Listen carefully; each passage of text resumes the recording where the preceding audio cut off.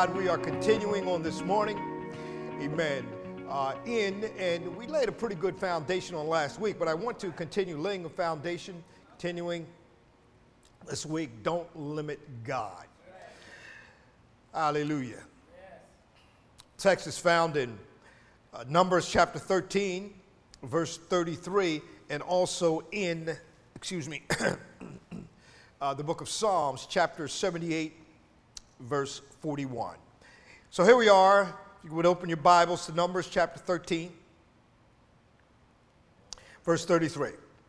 And there we saw the giants, the sons of Anak, which come of the giants, and we were in our own sight as grasshoppers, and so we were in their sight.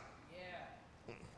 And then here in Psalms chapter 78 and verse 41.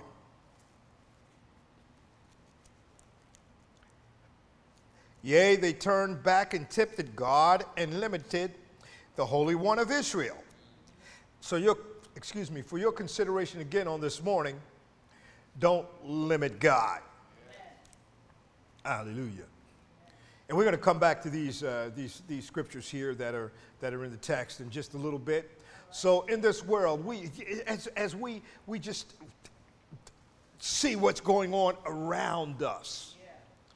You know, no matter where you turn and no matter where you look, you know, there's always, a message of doom and gloom and all of those things. You know, you turn on the news to try to get the sports scores or the weather, and you know there's something that's detrimental or negative even in those things as well. But one of the things that I've learned in my short time on this earth is that in this world, evil often gets to say much more than goodness does. Yeah. You think about it, it is so.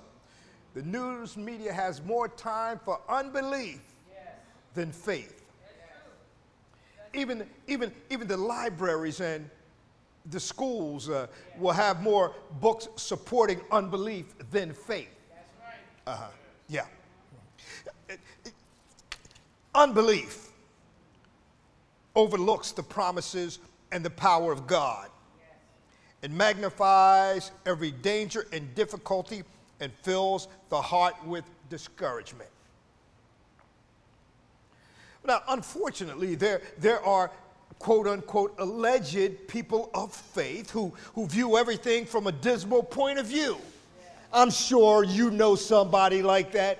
I know somebody like that. Amen. There are people that emphasize the negatives in life. They are always looking at their burdens and not their blessings. Right. Yeah, they're the people that give consideration to their possibilities, but most of their consideration is for their problems. Yeah. They're always looking at the problems and not at the promises of God. But little do these types of people, do they know that they will never get into any promised land of blessings if they continue in that negativity and limiting the blessings and the promises of God in their lives? Those are the people that are always forever going to live in the wilderness. None of us want to live in the wilderness, do we? They're the same people that oppose every advancement and every blessing that you get as a true believer, and they discourage people on every hand from pursuing any difficult endeavor. Because they say, I don't know why you're doing that. Boy, that looks too hard. If I was you, I wouldn't get involved. I wouldn't do that. Numbers chapter 13, verse 31. Here's what it says. We be not able to go up against the people, for they are stronger than we. Yeah. So this is talking and giving us the account of the children of Israel, and we're going to go a little further with it here in just a minute, where they were camped out at Kadesh Barnea, and they were right there on the edge at the border of the promised land. Yeah. And they had some folk, they took people out of every tribe that they had, and there were 12 spies, as we know. Joshua and Caleb amongst those spies, and they had a majority that had a negative report, and then there was a minority that had that positive report. Right. So those people that were making that negative report insisted that Israel couldn't go in and conquer the land. They left out God and didn't consider his past works and everything that God had done for them. But here's my thing, people of God, when you leave God out, you come up with every negative conclusion in your life. When you leave God out. But you see, it is the devil's job to turn that and make you think because you left God out, now everything in your life's going to be all right. Not so. So I want you today, I want you to be aware of those people whose talk is contradictory, whose advice and counsel to you is always contradictory and goes against what God has already said for you. Let me give you an example. And I was thinking about this, as I was thinking about the message, and I was thinking about that, and I always go back in my mind and say, man, oh man, I'd love to be this and I'd love to be that. And I think today, even though there's a lot of negativity going on, I think that I would have loved to have been a politician. But here's, politicians are always famous for having contradictory talk. What do I mean by that? I mean that they talk out of both sides of their mouths. Yeah. They tell us that, the country is in financial difficulty right now. But then, out of the other side of their mouth, then they advocate spending that says the country is well able and financially well off. Talking out of both sides of their mouth, being contradictory. But unfortunately, people listen to those folk more than good people, and they end up despising that which is good, and they lose much of the blessings that God has for them in their life for that particular reason. There's always right, and there's always wrong. Error sometimes, error at all times. Error, now here's one thing about error, when people are in error, when they're misinformed, when they're ill-informed and all of those things. But error always needs confusion to advance its cause. Yeah. So whenever there's a whole lot of confusion, and things are awry, that's when the enemy will come in.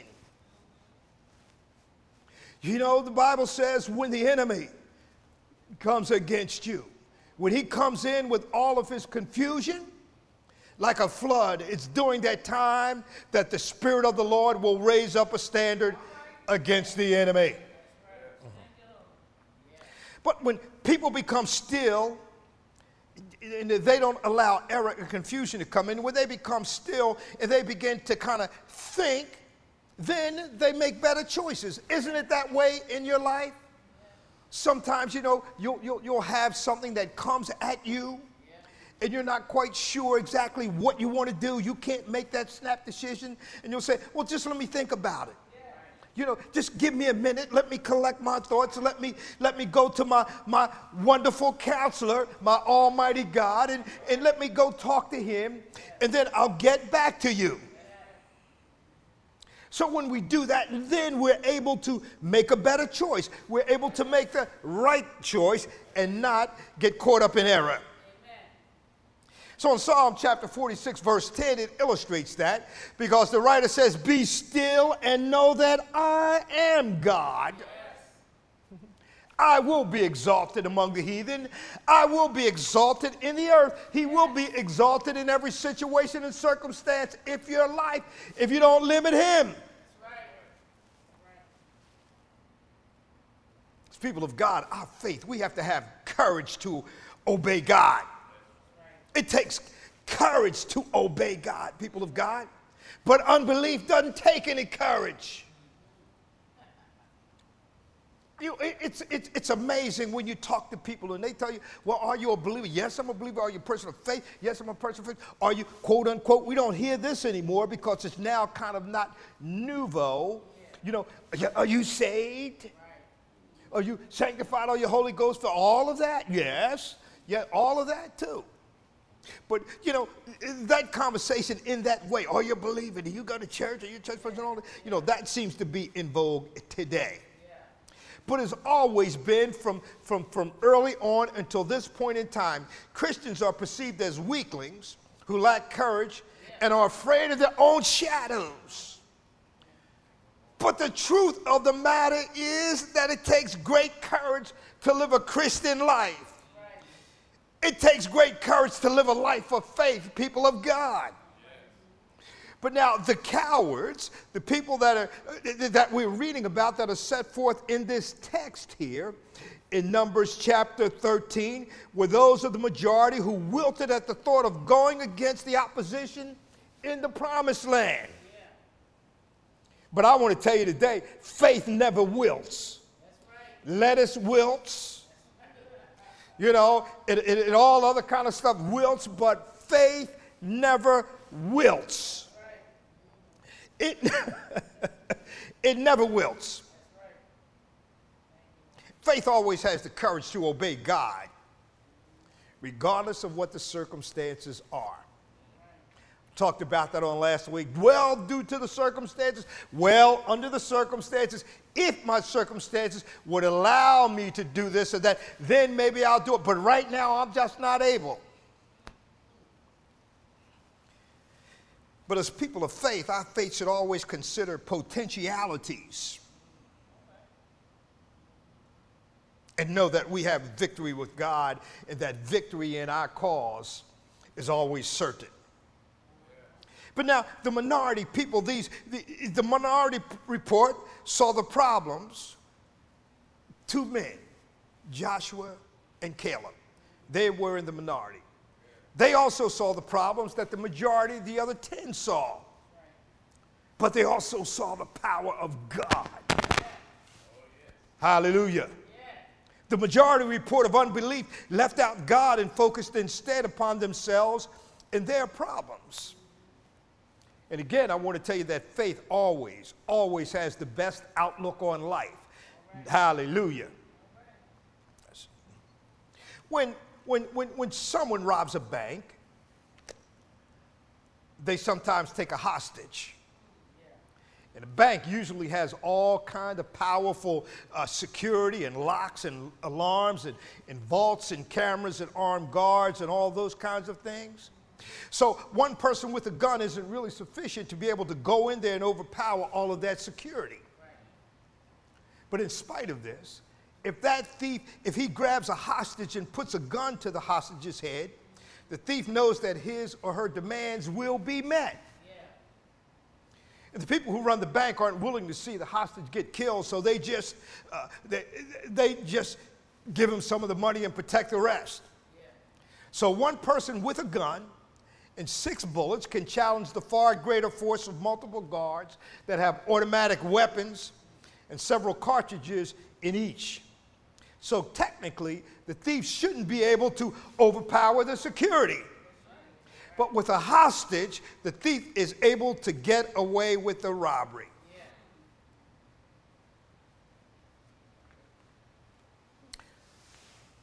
Satan is a thief.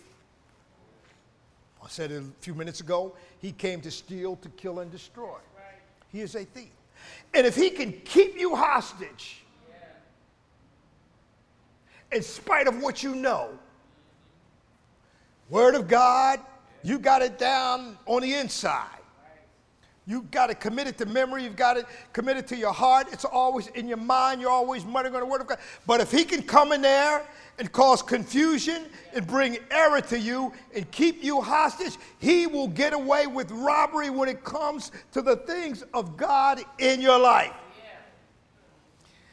We know from the very beginning that Satan knew he couldn't overpower God in a direct confrontation. So what did he do? He saw how God gave Adam and Eve in all the unconditional authority in the earth that they would ever need. If they of their own free will yielded to him, they would also transfer that authority over to him as well. So Satan, he saw that. He saw it and decided, well, I'm going to get what they have. Because if I can get what they have, if I can take the authority that they have, and if I can use that against them and use it to my purposes, I'm going to make God look bad. I'm going to make them look bad. And boy, am I going to be looking good. But you know what? As long as we give the authority that our Lord has given to us and we don't use it, then we are too limiting God in our lives. We have allowed, again, the devil to take us hostage. And we know that God is a spirit and that he gave that dominion over to this earth to physical human beings. Did we not? Genesis 1:26 and verse 28 tells us that. So in doing all of that, this is what God did. He limited his own dominion and his own authority.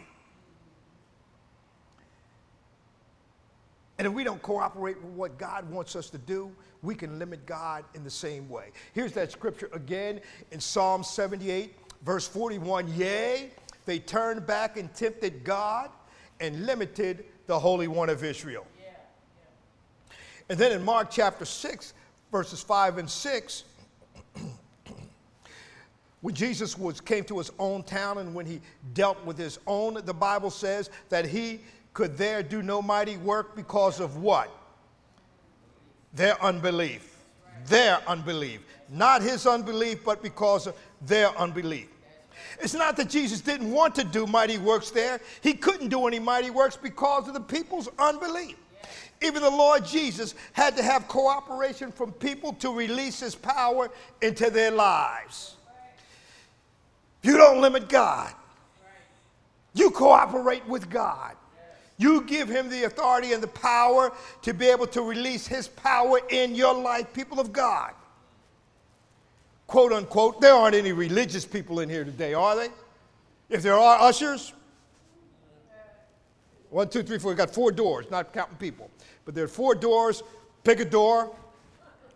Show them to the parking lot. Because religion says God is sovereign. He controls everything. And to a point that is true. But no, he really doesn't. God is sovereign. He is the King of Kings. He is the Lord of Lords. He is the great I am. He is the Alpha and Omega, the first and the last, the beginning and the end. He is the Rose of Sharon. He is the bright and morning star. He is the Ancient of Days. He's altogether lovely. He is all of that. But he doesn't control everything that happens on this earth. In a sense, he doesn't have the power to limit everything and control everything here on this earth. He has the power, but he gave dominion in this earth over to us, to all of those people of God around. But because of God's own integrity, hallelujah, he will not overstep that authority and violate his own word. Remember that. We heard it earlier. If God said it in respect of God gave you a promise, if he said it to you, he's not going to, and if he said this is for you, he's not going to violate his word at all. He's going to do whatever it takes for you to get what he promised you in his word. But it's going to be up to you to receive it. So stop limiting him. So here we are here in Numbers chapter 13. Hallelujah. Glory be to God. I asked that question last week. Whose idea was it to send in the spies? Was it the idea of God? Was it his thought to spy out the land? No, it wasn't. Because God had already spied out the land, but the people, the Israelites, they figured, well, we can't put this in God's hands. He's not here right now. We're here. We're going to have to deal with this situation no matter what. So we better send somebody in there to check it out. 10 spies had an evil report. 2 believed God. But people can't name not one of the 10 spies. If I went and asked each one of you, give me the name of one of those 10 spies. But everybody knows the names of 2 of those 10. Joshua and Caleb. So here's a key. If you ever want to be forgotten in life, here's a key. If you ever want to be forgotten in history by your family, in the work of the kingdom, all you need to do is murmur and be cynical and be a doubter and be skeptical and be a critic. All you have to do is just sit back and say, well, this isn't right, and that's never going to happen. But on the other hand, all the men and women in congregations who leave an imprint on history are those people who say, we believe God will do great things for us. Hallelujah. The 10 spies are the ones that saw the foes, but Joshua and Caleb were the 2 that saw the fruit. The 10 spies saw the giants, but Joshua and Caleb looked, and all they saw the problems, but above that, they could see God. The 10 spies saw the walls and their faith crumble. But Joshua and Caleb had enough faith, and they knew that the walls would eventually crumble. Hallelujah. Said it last week. It is always a matter of perspective. Which hand do I have up, my left hand or my right hand?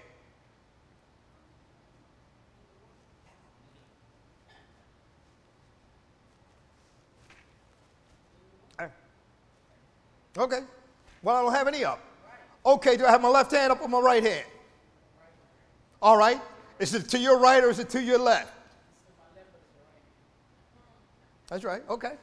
And if I ask somebody else later on, and if I said, which hand do I have up, somebody else will tell me, no, he had his right hand up.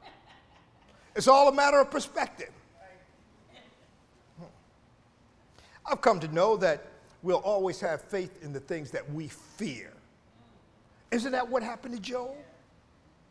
The thing that I greatly feared has come upon me. Isn't that what he said?